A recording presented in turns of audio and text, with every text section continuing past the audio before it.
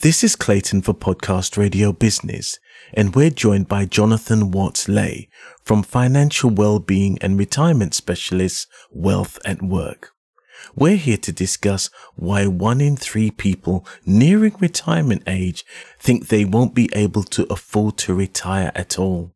Thank you for joining us, Jonathan. Hi, Clayton. Jonathan, please tell us more about your role at Wealth at Work. I'm a director of Wealth at Work, so basically responsible for trying to oversee financial education and guidance to employees of primarily major employers, but also both across the private and the public sector. Could you give us an idea of the key findings of the research regarding the concerns about retirement affordability? One of the most surprising figures that came out of the research was that 83% of people said that they felt as though they would have to work longer than they anticipated purely because of the cost of living crisis. So clearly it's having a much bigger impact, certainly in people's minds than maybe a lot of us imagined. Now, I guess whether that turns out to be reality that they will need to work longer or not, only time will tell, and that may be over a number of years. But clearly there is some big concerns out there that they just don't feel as though that they will be able to save enough to be able to retire, perhaps when originally they had envisaged. So obviously from the survey, can you sort of direct us to some things that you found interesting? One of the surprising figures, I think, was that 59% of people said that they were considering either reducing or stopping their pension contributions altogether. So again, quite a shocking, quite a high figure there, not something that I would have expected. I guess the issue with that is clearly if people reduce their pension contributions, then ultimately, no matter what age they are, that means that their pension pot's going to be smaller than what it otherwise would have been, which means that when they eventually get to retirement, again, it will be that case of, well, am I going to have to just work longer because my pension pot isn't what I hoped it would be? Or am I happy to accept a lower income in retirement? So some people may be faced with that as a stark choice. But I think that one of the things that people need to think about is also that if they do reduce or stop paying into their pension, the impact it has, because a pound saved that you're not going to contribute, of course, what you then give up is also the match from your employer. And what you also give up is the tax relief. So that pound that you save, you stop paying in, actually it's worth far more than that pound to you. So people need to perhaps understand that and maybe look at other areas where they could cut back before they start looking at pension contributions. Do you think that a lot of people nearing retirement age, I suppose you look at it to a certain extent that it seems so far away? I remember a quote from Einstein saying, "Don't worry about the future, it comes soon enough."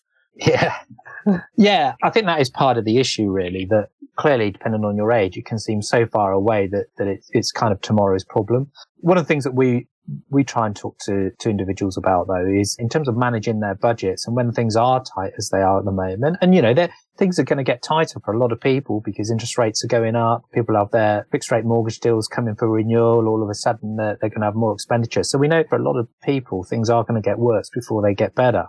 But even with that backdrop, trying to understand actually where is the monthly income going. And one of the things that we often look at are those expenses, which everyone has, or pretty much everyone has. So you think about things like broadband bills, your mobile phone bills, insurances, so car insurance or household insurance. A lot of people just simply do not shop around with those things, and they have them on auto renewal.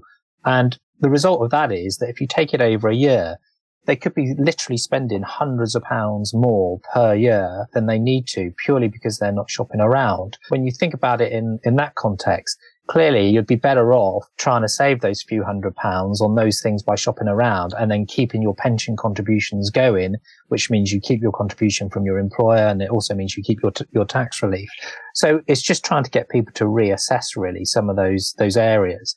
And I think what's interesting about that as well is that, of course, all we're saying is that for a lot of people, we know you can get better deals. So you're not foregoing anything. You're not saying, well, I'm not going to have broadband, or I'm not going to get insurance for my house. You're still buying all of those things. It's just saying that actually a lot of people can do it much more cheaply because they shop around. Auto enrollment was supposed to be the big thing, and that was introduced around 10 years ago, maybe a little bit longer.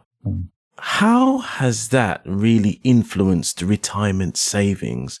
And why are some people still unable to afford retirement even after auto-enrollment? The key thing really is that you can almost break down the demographic into to three areas.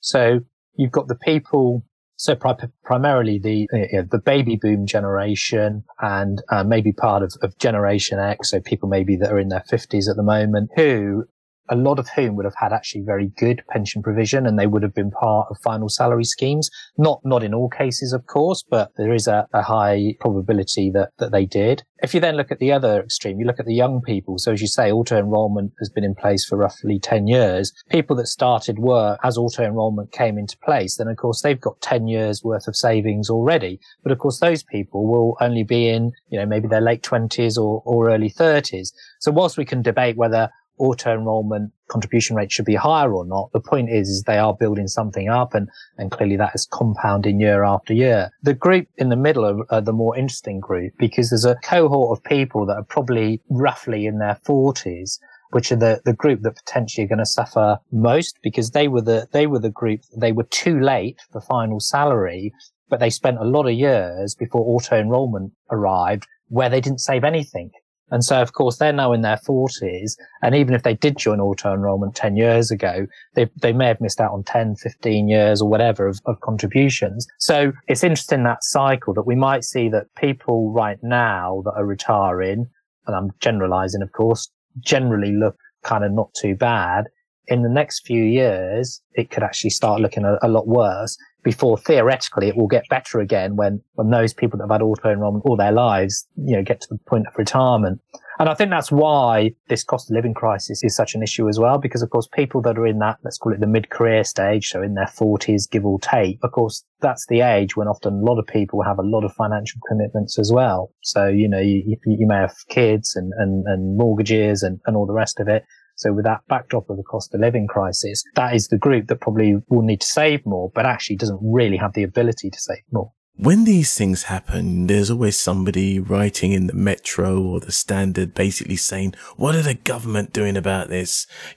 What actions are the policyholders taking on this? Can you think of what actions policymakers can actually take in order to deal with these challenges so that people are able to retire more comfortably? Yeah, I think one of the things that has happened, of course, is we've had the triple lock on the state pension. A lot of people, the state pension will be, if you like, the cornerstone of their retirement income, and actually private pension may actually be a relatively small part. So I guess on the plus side, state pension, albeit it started from quite a low base, relatively speaking, to other countries a few years ago, it has caught up to a degree because of the triple lock. I guess the question going forward will be, how long will that triple lock stay in place? And there's a lot of people that think that probably, not too much longer. And that's all because of the broader issues about intergenerational fairness. So why are pensioners getting increases above wage inflation, and someone who's working, who's younger and can't get on the property ladder and all the rest of it are struggling. So it is a tricky debate, and what the landing zone is for that, I guess we'll have to wait and see. And of course, potentially a change of government maybe later next year. So the landscape could change in any event. State retirement age as well is another one. So we know it's going up, but there's still ongoing debate as to whether it should go higher. Of course, if it goes higher, then theoretically, okay, you don't get your state pension as early, but you're theoretically longer in work to save into a private pension. I guess that's another policy issue which one can debate either way. I mean, we've seen the demonstrations in France, and their state pension is still very low relative to here and other European countries. Indeed. So that's an interesting debate in itself. And I think at the other end, you've got, of course, they are going to change the auto enrollment rules. So at the moment, you get auto enrolled at age 22, but that's going to come down to 18. So for those who start work at a younger age, then clearly they're getting a few extra years of benefit in terms of those savings. And they're also going to pick up people that have multiple jobs. So because of this minimum earnings level that has existed, but somebody might have 3 jobs and go, well, hold on a minute, but when you add up my 3 jobs, I'm above that minimum. So again, they're going to change that. So again, that will bring some more people in who will start saving. So, I mean, I think there are some policy things there that are, well, there's some that are still being debated. I think there are clearly some that are starting to happen. But it is tricky, because at the end of the day, this is the backdrop of cost of living. You could look at some, big expenditure that people have. So mortgage being an obvious one, a big chunk of someone's outgoings every month. But, there's no sign that interest rates are going to fall anytime soon. In fact, most people think they're going to go a bit higher. So pain's going to increase. Now, okay, that's Bank of England, not government, but you can see that from a macro perspective, it is quite hard to see a way through this in the short term beyond people just managing their money as best they can. And the more tips and help organizations like us can give them through their employer, probably the better. We talked a little bit earlier in our conversation about France and what was happening there. A bit closer to home, I wanted to find out, we always hear about a north-south divide in terms of housing and other aspects of British life. Would that be the same in terms of retirement and pensions? This is probably a tricky one, really, because it's in terms of the income requirement that you need in retirement, depends on, to a certain extent, your geography, because do you live in an area that's expensive, like London, or do you live in an area that's much cheaper? That is going to influence it. But the thing that influences it also, of course, is expectation of what you want to do in retirement as well. So it's always that thing about, well, you could have 2 people that have the same amount of money in their pension, but one has a very modest ambition, if you like, for their retirement. Whereas somebody else is saying, well, I want to travel the world and, go on holiday twice a year and all this sort of thing. I think that, again, it comes down to that personal choice. So one of the things that we will talk to people about is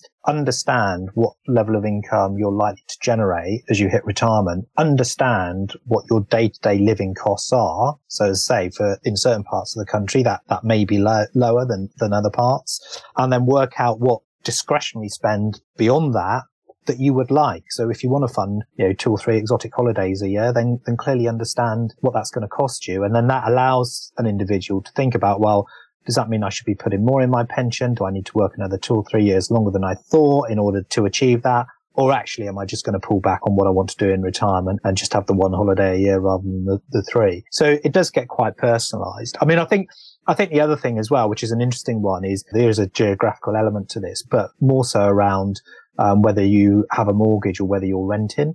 Because generally speaking, people that have a mortgage will pay that mortgage off before they retire. Even if they still have a sum outstanding at the point of retirement, they will often use their tax-free cash to pay off the remainder of the mortgage, so they're mortgage-free. But of course, if you're renting, then you've got to find that income kind of forevermore, as it were. So depending on where you live in the country, of course, there is a big differentiation in rental costs, So that will affect what you need in terms of a pension income when you get to retirement. There are some complexities there that people need to think through. What advice would you give to those who are concerned about the cost of living crisis and its impact on their retirement plans? I think the first thing is understand where you are. Maybe not so much for the younger people, but certainly when you're sort of midway through your career. So let's say, you've hit 40. So, you've worked 20 years, you've got another 20 years to go. That type of thing is understand where your savings have got to. And as I say, you might have multiple pensions. So understand the true value of that, because